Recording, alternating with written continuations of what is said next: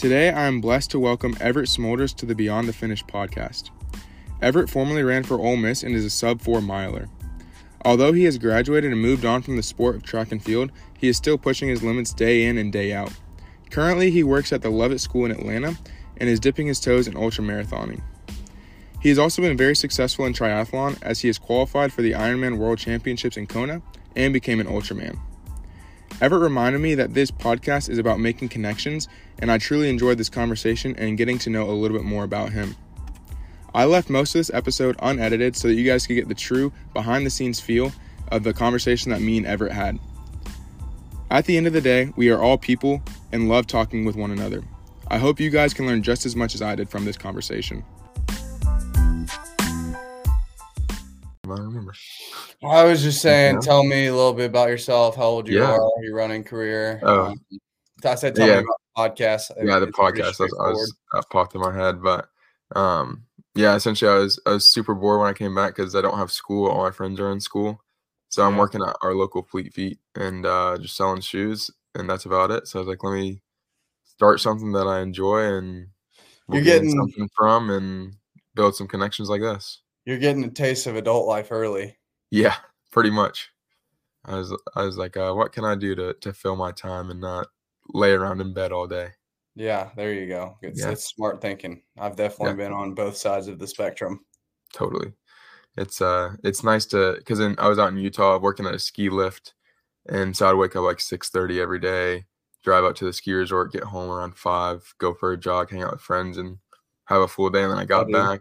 You had a purpose every second of the day. Yeah. No, I got back. For the first 2 weeks I was home, I probably slept in until 10 every day. Yeah, dude. Got up, went to work, came home, ran some days, not other days, and then it's nice for a couple of days, but then after a little bit, you're like, I gotta quit doing this shit. Yeah, I was like, I gotta do something with my life. Well, good, man. I'm rooting you on. Yeah, I appreciate it. I just remember seeing like one of your TikToks like way back, and I was like, who is this guy? Because I was like, nobody in track everybody's like, oh, he's too cocky. He won't realize where he's on. But I was like, no, that's awesome. Like, that's what you got to do to be great.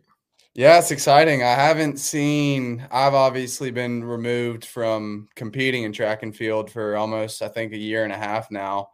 But I don't think I've seen someone who, I don't know, has a similar attitude. And maybe Cade Flat a little bit, but that's the closest I've seen. He's not super outrageous right now because unfortunately I think he's been banged up or something. Yeah. But I'd love to see him running really fast and just flexing across the line, keeping it exciting. There was a guy I saw on Instagram from Denmark. Are you talking about Joel Liebler? He was like, I think most runners are introverted and it causes for a boring sport, which is fine, but that's not my personality. I love watching that kid. Because he owns it too. He's just like, this is who I am. I'm not gonna just run across the finish line and be okay with it. I mean, after you put in all that work, you got to do something to celebrate. Yeah, man, and you gotta. Well, another thing that was like part of my thesis and my online persona is like I put my back up against the wall, and I would say, I'm gonna go break 4 or watch out Oregon Ducks, something like that. And then when you get on the line, you at least have to like do something respectable. Yep. Yeah. I mean, I've also been on the side of the spectrum where you say you're going to go do something and then it goes completely sideways. And it's like, start putting on the clown mask and you just got to live with it, but it's part of the game. Yeah. You win some, you lose some. Yeah. It's how it goes, but it's definitely, I like seeing people celebrate across the line and back up what they're saying a lot more than just be like, oh, I'm not feeling too great today. I'm just going to go out there and run. And they break the American record. It's like, all right. Yeah, exactly. I got a race a week from today, the Publix Atlanta Marathon. And I got my celebration already planned out. There you go. You got any goals for it? Just to win it. There's one thing that kind of pisses me off about the race, and that is that at 7 a.m. the marathon starts, and at the same time they're doing a half marathon. So I'm not going to know who I'm racing. And then they start a second half marathon at 8 a.m.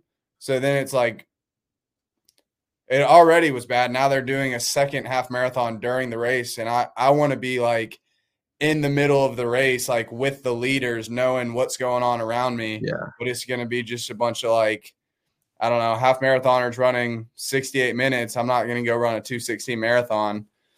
So yeah, I it'll did be the fun. Tallahassee half a week ago today, and I think it was like mile 3 or 4. Some like random guy that I was running with like a guy that used to work at Fleet Feet. I never worked with him, but he used to work at Fleet Feet, and we were just cruising along together. And a guy was running the marathon, and he came up and he was like he's like, I have no clue who's in the marathon and who's not, but it's a tiny race. So we were like, oh, you're probably good. And he was like, yeah, we got to the split where half marathon goes right and the full goes left. He's like, there was just nobody to be seen. Yeah. But I think he ran like 2:30, 2:28, somewhere in there. That's my goal. Apparently it's pretty hilly in Atlanta and downtown, but yeah, I guess I'm just gonna like scan around me at the start line, look at everyone's bibs, and if someone looks like an elite, I'm gonna keep my eyes on them. There you go. That's very tough, but you'll do great, I'm sure. I feel like I have a good sense of like looking at someone and seeing if they're a threat in the race or not. Yeah, if they don't, you got that eye test, I guess. Yeah. If you're a football player, you got an eye test, so that comes over to running every once in a while. Yeah, man, I'm excited though. Totally. Good luck with that. But you've done some other crazy races, I guess, like all the ultras and stuff that you've been doing. How'd you get into that? Yeah, so when I graduated college, I was kind of at a important decision-making point in my life. Like I could keep chasing the track dream or kind of pivot and maybe, I don't know, go get a highly demanding job or do ultras, try the Ironman. But like the way I saw my future, if I was trying to play out the track dream in my head, the risk to reward wasn't worth it for me. Like I wasn't ready to put my life to the side to chase this track dream to where I saw the best situation being like maybe running, I don't know, a 3:52 or a 3:53 mile. And nowadays, if you're doing that, you're not even like guaranteed a contract. And I'm always the guy like, hey, believe in yourself. You can do anything if you put in the work, but you also have to be realistic at a point. And I made the decision that my life isn't going to be fully committed to running fast on the track because the life I want to live isn't in line with being a struggling professional athlete. So I pivoted and I started to do these bucket list races. I did a 100-miler just to kind of go on a bit of a vision quest and try and, I don't know, figure something out. I always read David Goggins' books and thought what he learned through his races was super cool. And I wanted to try that out. And I did the 100-miler and then I wanted to check the Ironman off the bucket list. So I got a bike and did an Ironman and then qualified for Kona, which was cool. So it was like everything there is to do in the sport I did in a month. So I just like got to check that off the list. And after that, I discovered something called Ultraman. It's like a ultra triathlon. It's like 3 Ironmans in 3 days. And I kind of just wanted to get all that over with, check those off the bucket list and move on to the next thing. And did that. I no longer train triathlon. I was just trying to really just finish those. I qualified for Kona in October, but I'm not going to go because it's like a $10,000 trip. And I'm starting to learn kind of the dream that Ironman sells you on and how it's really like a super profitable business. And I'm like, dude, I'm not paying $10,000 to fly 14 hours to Hawaii to go ride a bike by a volcano just to say I did Kona. Like I'm not going to place in the professional division. Anyone who works a 40-hour-a-week job is never going to be a professional triathlete, and that's just the reality. So instead of doing that, I got a mountain 100-miler here in Georgia where I can just, drive up in the morning. That one will probably take about 24 hours, but that just sounds way more appealing to me than flying to Kona and trying to do a fast Ironman. Obviously, if someone else was paying for it and I could take off work, I would do it in a heartbeat. But yeah, I'm not willing to take off work and put up that money just to have a good performance at world championships by my standards. It's essentially a vacation. Yeah. I kind of fell in love with ultra marathons and put a race on my calendar last May, which I have the goal of qualifying for the Badwater 135. Like, I've got a really big bucket list of races I want to do, and you have to qualify to get into a lot of them. And so to qualify for Badwater, you have to have done at least 3 100-milers. You have to have been doing 100-milers for at least like 5 years or something. All these qualifications just to even be able to turn in an application. And I didn't have a lot of those because it was not possible given my year of experience in ultras. But this race, the Keys 100, the winner gets an automatic ticket to the Badwater 135. So I went there with huge ambitions, put in a really good training block, was super confident in my ability to get the job done, to win and qualify. Saw it in my head a million times. And then I went there, and the first 30 miles were perfect. I felt incredible. I was on course record pace. I was certain in my head that I was going to run a course record. And then at like 35 miles, the sun came out, and it's the Florida Keys in May, so I knew it was going to be hot. But I shit you not, it felt like I was behind a plane engine the whole time. And then everything got super wet. My shoes got waterlogged, feet got blisters all over them. I completely bonked. It wasn't even like a nutrition error bonk. It was like way too high of an effort, way too early on. And at 40 miles, I was like struggling to make forward movement. And I was just like, I think I maybe could finish this in 30 hours, but I just had it was probably a mentally weak moment, but I DNF'd that at 40 miles. And then I don't know what my next race was. I think my next race was in September. I kind of took a break from training for a little bit. I got a new job. And yeah, I'm still keeping the dream alive. I'm doing the Publix Marathon next week.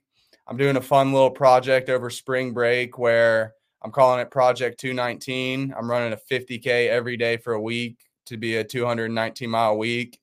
That's just because I'm off of work because I work at a school and it's spring break.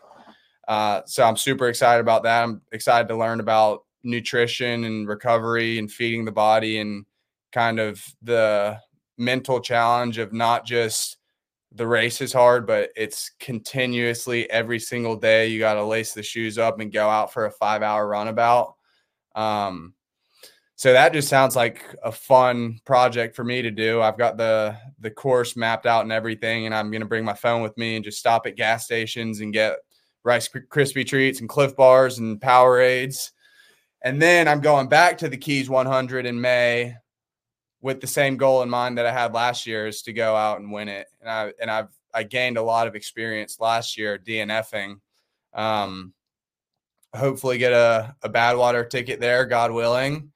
And then the Georgia Jewel 100 in October. It's a mountain race. These mountain ultras are no joke, and they're not like road running in the slightest. Like, I ran, 5 years in college on one of the best teams in the country. So I had all that experience, and I just started running with one of my buddies. His name's Mason Newberry.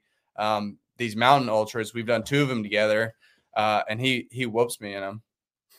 Like, he's got no running experience. He's just a freaking beast. And what happens to me on the mountains, there's like huge rocks and roots and super technical trails. My legs just get absolutely freaking minced. I'm sure that sounds rough. We go up to North Carolina or Tennessee area like every summer for like a week to train, and Frozen running Head 100 State miles Park. there sounds rough.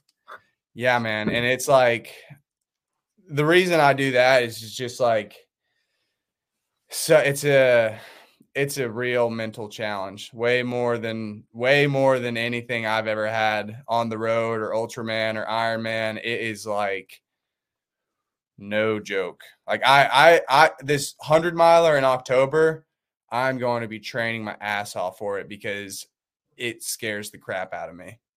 Understandable. Do you train with that guy or just solo? I do most of my training solo before work. I'll be honest that my training regimen is not like I'm not in the shape I would be in if I wasn't working 60 hours a week. But since I'm working in the office from 7 to 3, and then I'm coaching my team from like 3:30 to 6, I just if I can find the time to get a run in, I'll just make it up on the fly. There's not a lot of structure there. But yeah, I'm still the same Westfly CEO I always was, and I still keep that competitive edge in me, but I'm sort of running my own race when I go to these races now, and it's less about being on a team and it's still about winning and pushing it to my max, but it's not my sole purpose in life. I'm just doing it at this point because it's what I enjoy to do.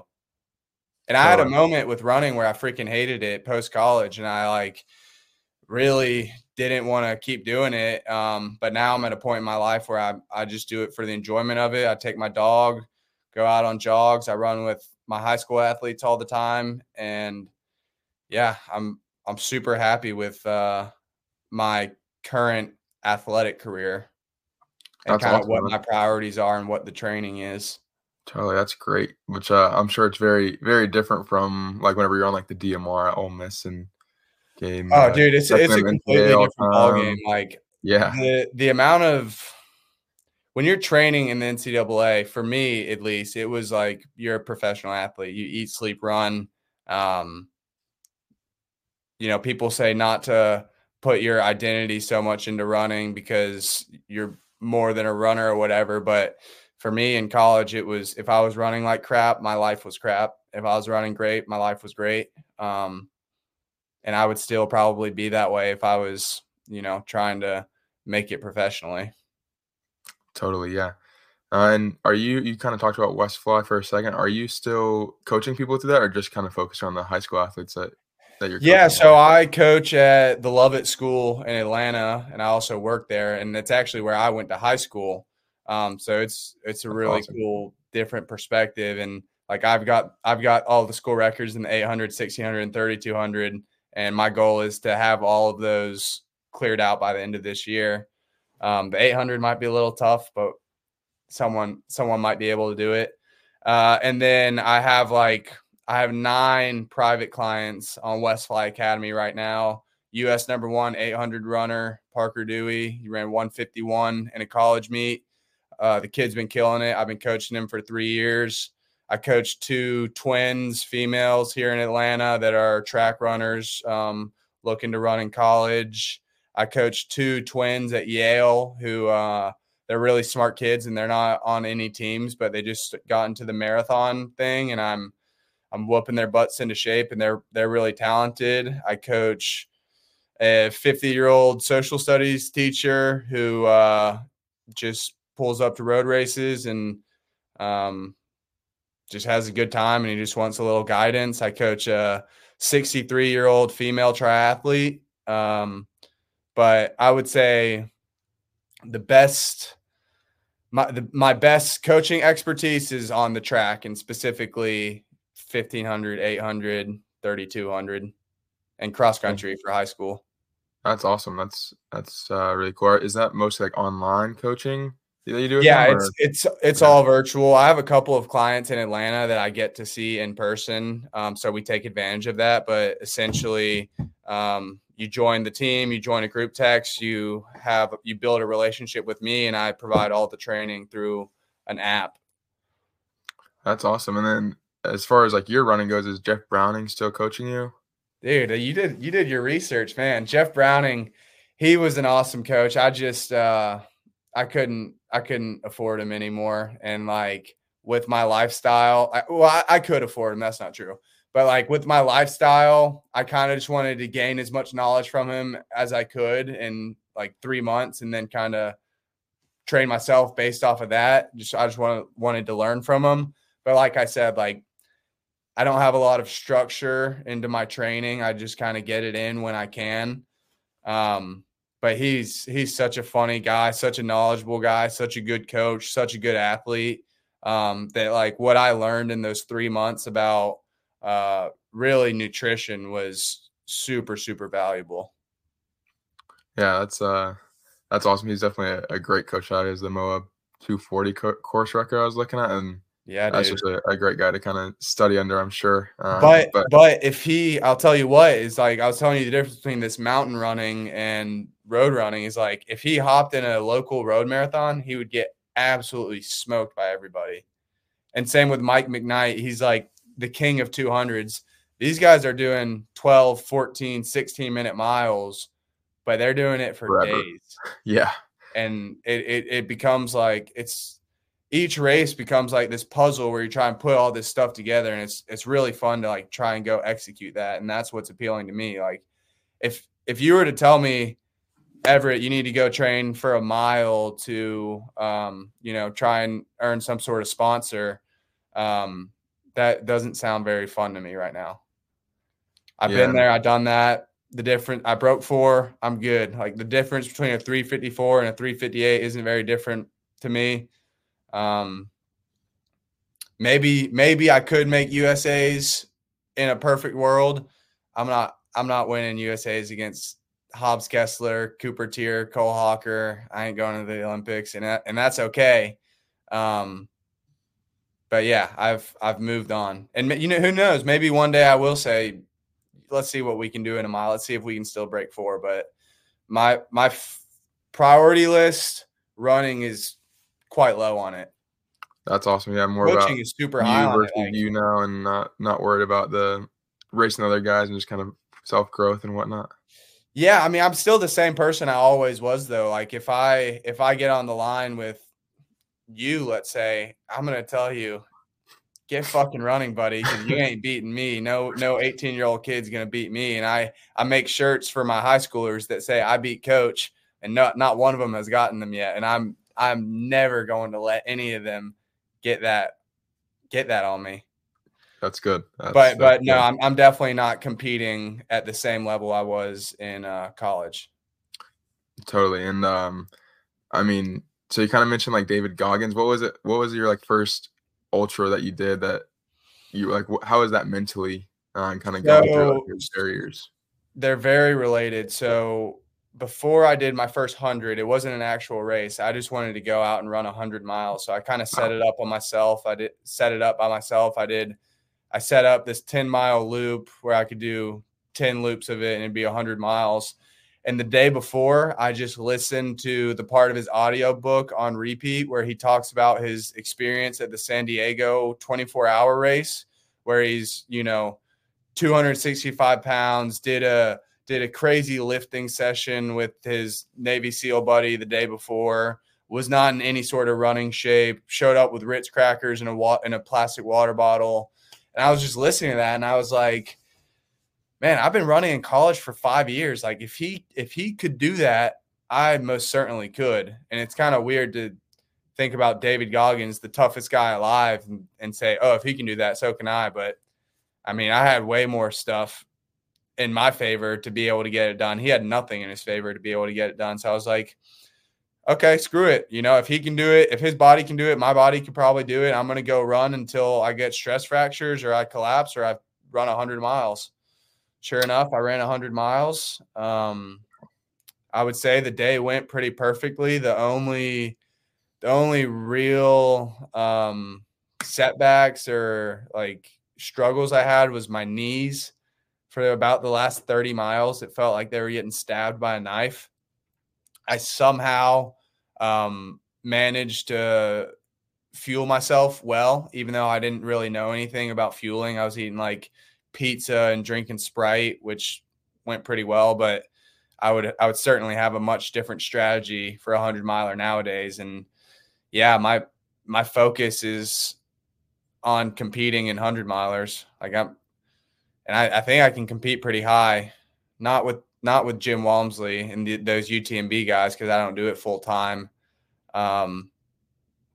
But yeah, I think I could certainly do some pretty great things in the ultra world given my setup, because it's like way more how tough are you than how fit are you. Definitely. That plays a way bigger role in racing a mile. Yeah, it's a very, Don't get very me wrong. game. Racing a mile is one of the hardest things you can do, but it's 4 minutes. What you got is what you got, and whatever time you put up is done then. 100-miler, 200-miler, it's, 24 hours, 48 hours. They just came out with a 317-mile race. Oh, wow. Where's that?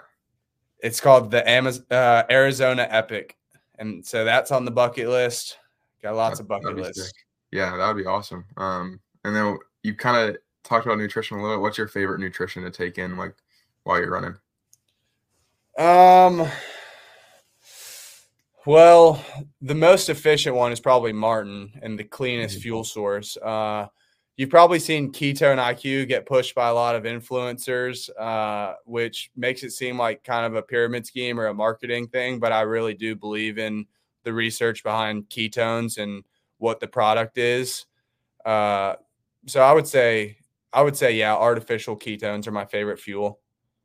Nice. And they're kind of expensive, so I typically don't use them unless I'm racing. Same with Martin products. But also another thing you got to do when you're training for ultras is you have to teach your body how to go for 3 or 4 hours while running without fuel. Totally. And a lot of the Instagram warriors, I like to call them, like they'll go out for their like 13-mile long run on the weekend, and they'll take beetroot supplement and then 4 pills and then the perfect caffeine injection and then ketone IQ. And I'm just like, bro, just go run. Like, yep. You don't got to dial it down to a science like that. There's more important things to focus on, like being a freaking beast, than focusing on, do I have all my bells and whistles in a line? Yeah. But I guess to answer your question, right now it would be Rice Krispie treats. There you go. That's a solid answer. Yeah. I mean, if you think about the science behind it, carbs are your energy source, and that's just a tasty little brick of carbs. There you go. Get it in however you can. Yeah. I did see, I don't know if it was Strava or Instagram, but you ran like 140 miles in 8 days with a sub-3 marathon and a 50K in it. What were you taking? Were you just kind of going out and running, or how are you? Yeah, that's when I didn't have a job. I was just going out, putting the miles in. I don't remember what I ate, but that was honestly like a pretty casual training week compared to what I would do in college. The intensity is way dialed back. Like a sub 3 hour marathon is not a high effort for me. Totally. I mean, I'd like to do a project if I could like get the financial backing or support from some company where I would like run a marathon every single day for a year. That would be. There's a guy in Tallahassee that I can't think of his name, but he's in like our local run club, like running group, and he did a marathon every day for it was at least a couple months. It might have been over a year. But he did it for like the Marines or something like that. I don't remember the exact details, but that's a pretty cool project to work on. Yeah, it's crazy. Like, I think I don't know if the standard is the right word, but the perception of the difficulty of a marathon is like, you got to train for 12 to 16 weeks for it. It's this big thing. It's this huge challenge. Whereas if you kind of dumb it down and say to yourself, I'm just going to go run for 3 hours and don't make it a big deal. And like, if I was going to do a marathon every single day for a year, it's just, okay, just go out and run for 4 hours every day. It's not a big deal. Your body can go a lot further than people think it can. Like, And I think that's part of the reason why running is taking off as a sport right now is like people are seeing what's possible. I guarantee you, I was going to make a Westfly post about this, but like it's gonna be like running hot takes for a year from now, for a decade from now. I guarantee you in a decade, there's going to be like 15 plus high schoolers in a year breaking 4. Oh yeah. And It just keeps going up every year. The new sub 4 is going to be sub 350. Yeah. And the ultra marathon streak world record was set this year. It was like 211 days. This girl did a 50K every single day. I mean, someone could go 500. Yep. It's just whether or not they have the resources mental to do capacity, resources. Yep. Yeah, I mean that's kind of like what you said for your first 100. You just kind of went out and did it. Yeah. I guess that's what you got to take the attitude for most things. Honestly, in life in general, just kind of. I know I can do it. I just got to do it. Yeah, I think like Cocodona 250 or Moab, those are both bucket list races. Like you can only train so much for a 250-mile race and get your fitness so good. But I think at a certain point, you just got to rip the Band-Aid off and say, screw it, and go get that experience of having the race rather than having the experience of practicing. Totally. Yeah, I think his name is Brock. He does the Daily Mile videos on like Instagram and YouTube. Yeah, where does he go to school? I was actually going through his account today. I've been trying to figure that out. Honestly, I'm not 100% sure because I've only been following him for a couple of weeks. But one of the first videos I saw from him was like, you can only like practice so much at some point. Like your plan's never going to be perfect. You just have to do it at some point. I was like, that makes so much sense. Like you can plan all you want. Your plan's never going to go exactly how you want. Like if you're racing a mile, you're probably going to get boxed in at some point. You just got to get in there and do it. Yeah, don't think about it. Just do it. Yeah. There's so many people online nowadays. It's like you have to find a way to filter out the bullshit from the real valuable information. Like what he's saying is a great piece of advice to implement into your own life. But there's so many people out there, like the 8-minute mile pace joggers who have all the supplements and everything. It's like, no, that's not what you need to be doing. You need to go experience it. Yep. You gotta throw yourself in the fire sometimes and just figure it out as you go. That guy makes some awesome videos though. Yeah, I like a week or two ago, I saw he like broke his camera, and he was like, I'm trying to figure out how to just do it with my phone. I was like, that's better than anything I would have done. So that's pretty sick.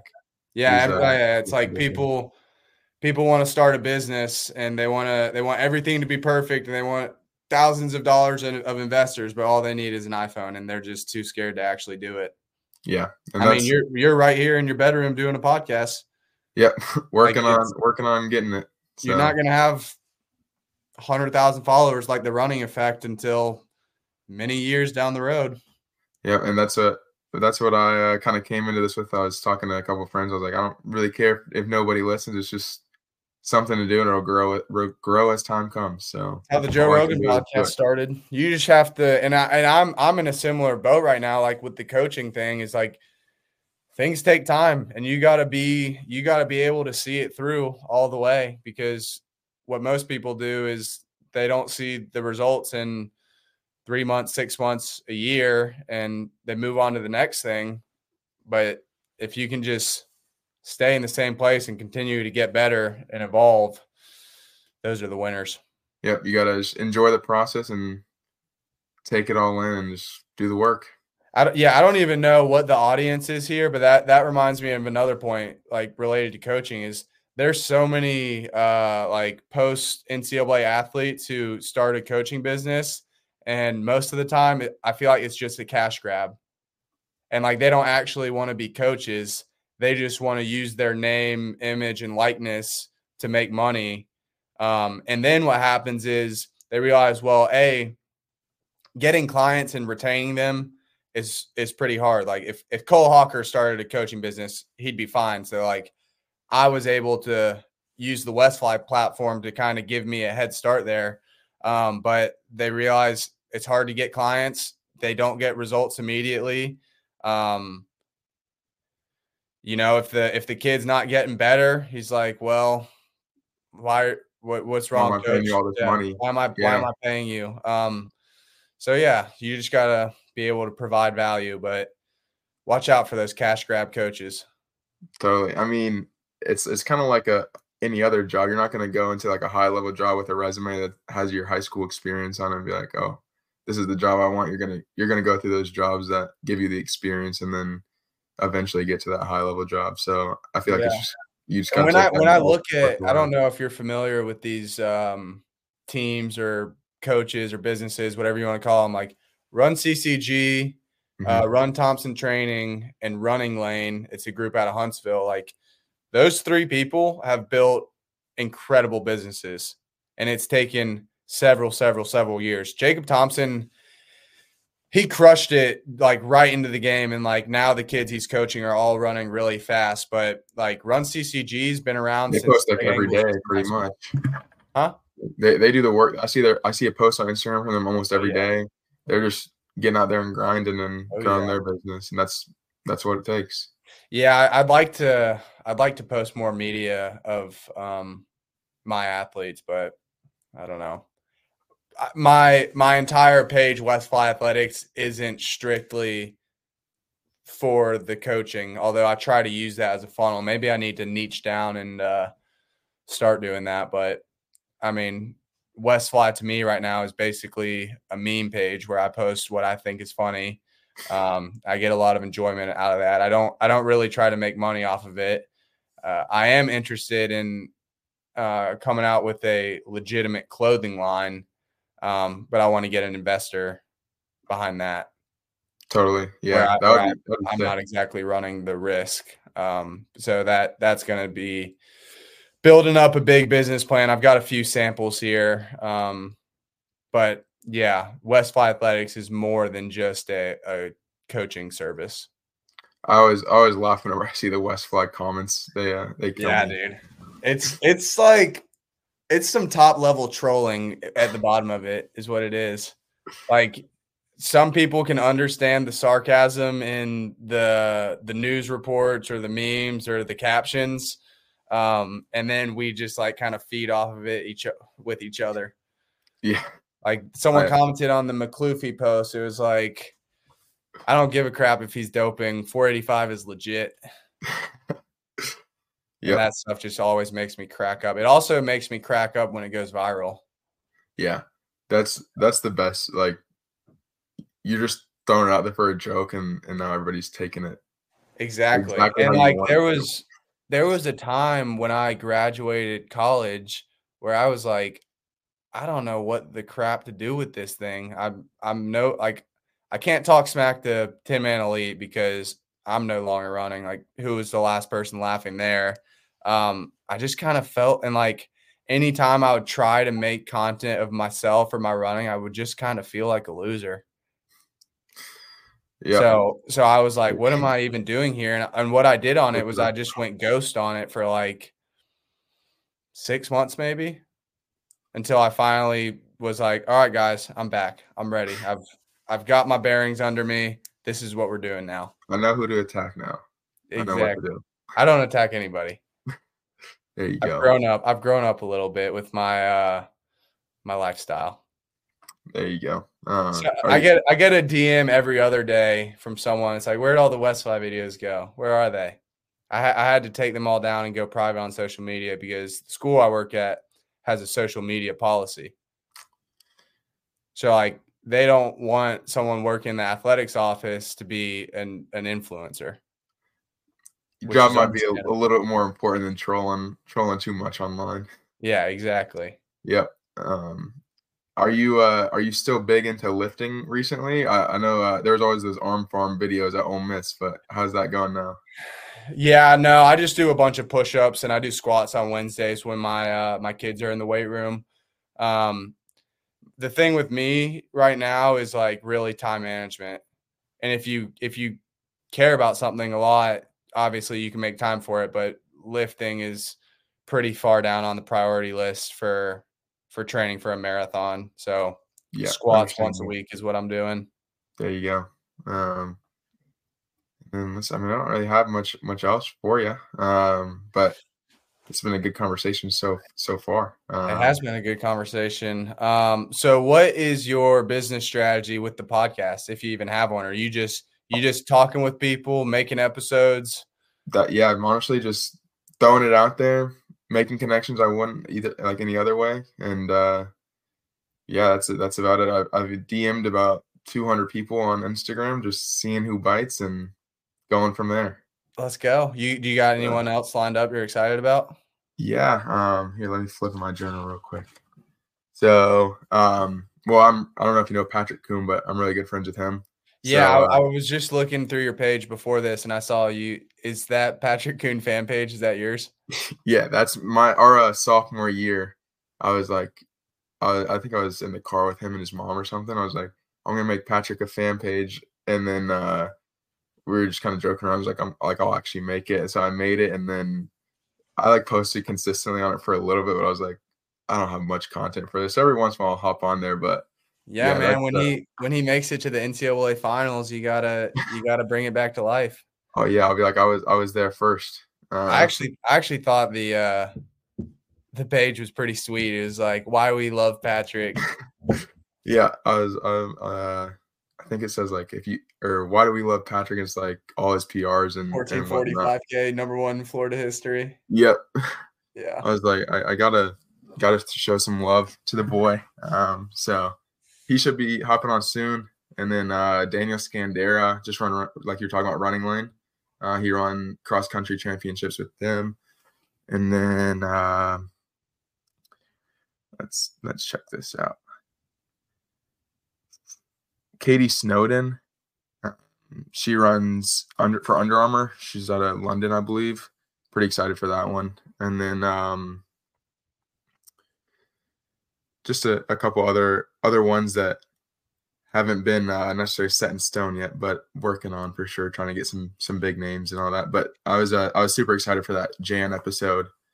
I've been following him for a while. Dude, I love Jan. He's only a couple hours away, so he's just a freaking great energy, great person. I mean, that's just what we were talking about, throwing yourself in the fire. That was our whole episode. Yeah, and that's why everyone loves him and supports him, is because he's been throwing himself in the fire since he was 16. Yeah, definitely. He was a good one. Learned a lot from that one, and then just kind of plugging along, seeing what comes next, doing this and seeing where it goes. Where are you posting the podcast? So at first it was just Spotify, but I did 3 days ago, I got it on Apple Podcasts as well. So that's where it's at so far. And how about not on Instagram?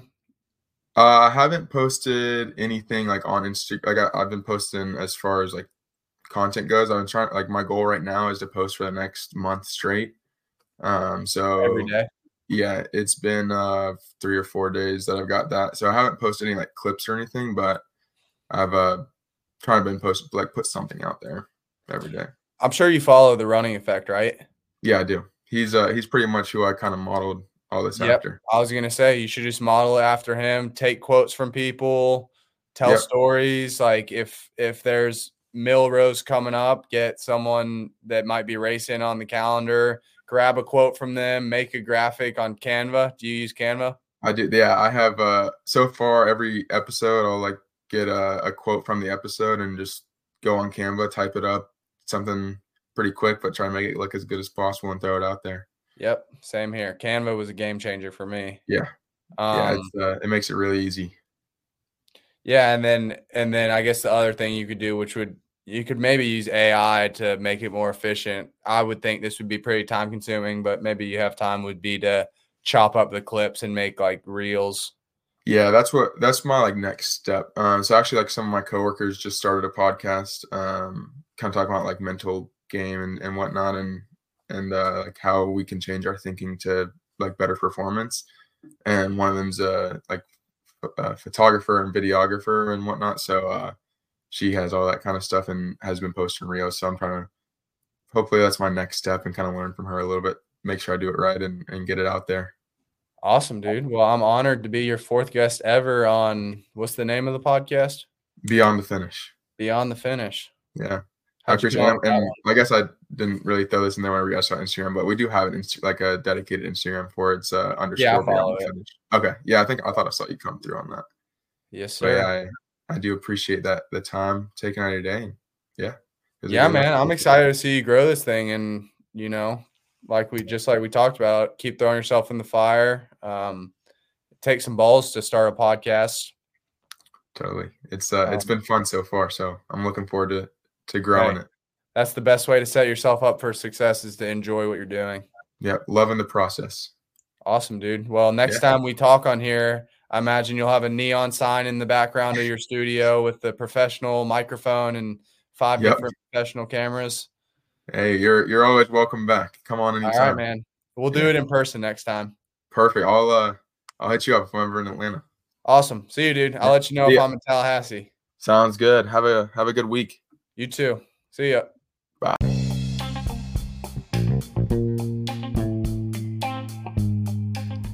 I am beyond grateful for Everett taking a little bit of time out of his day to let me pick his brain and learn so much.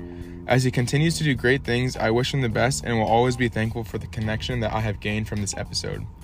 If you haven't already, throw us a follow on Instagram @_beyondthefinish and continue to follow along on Spotify or Apple Podcast for great episodes just like this one.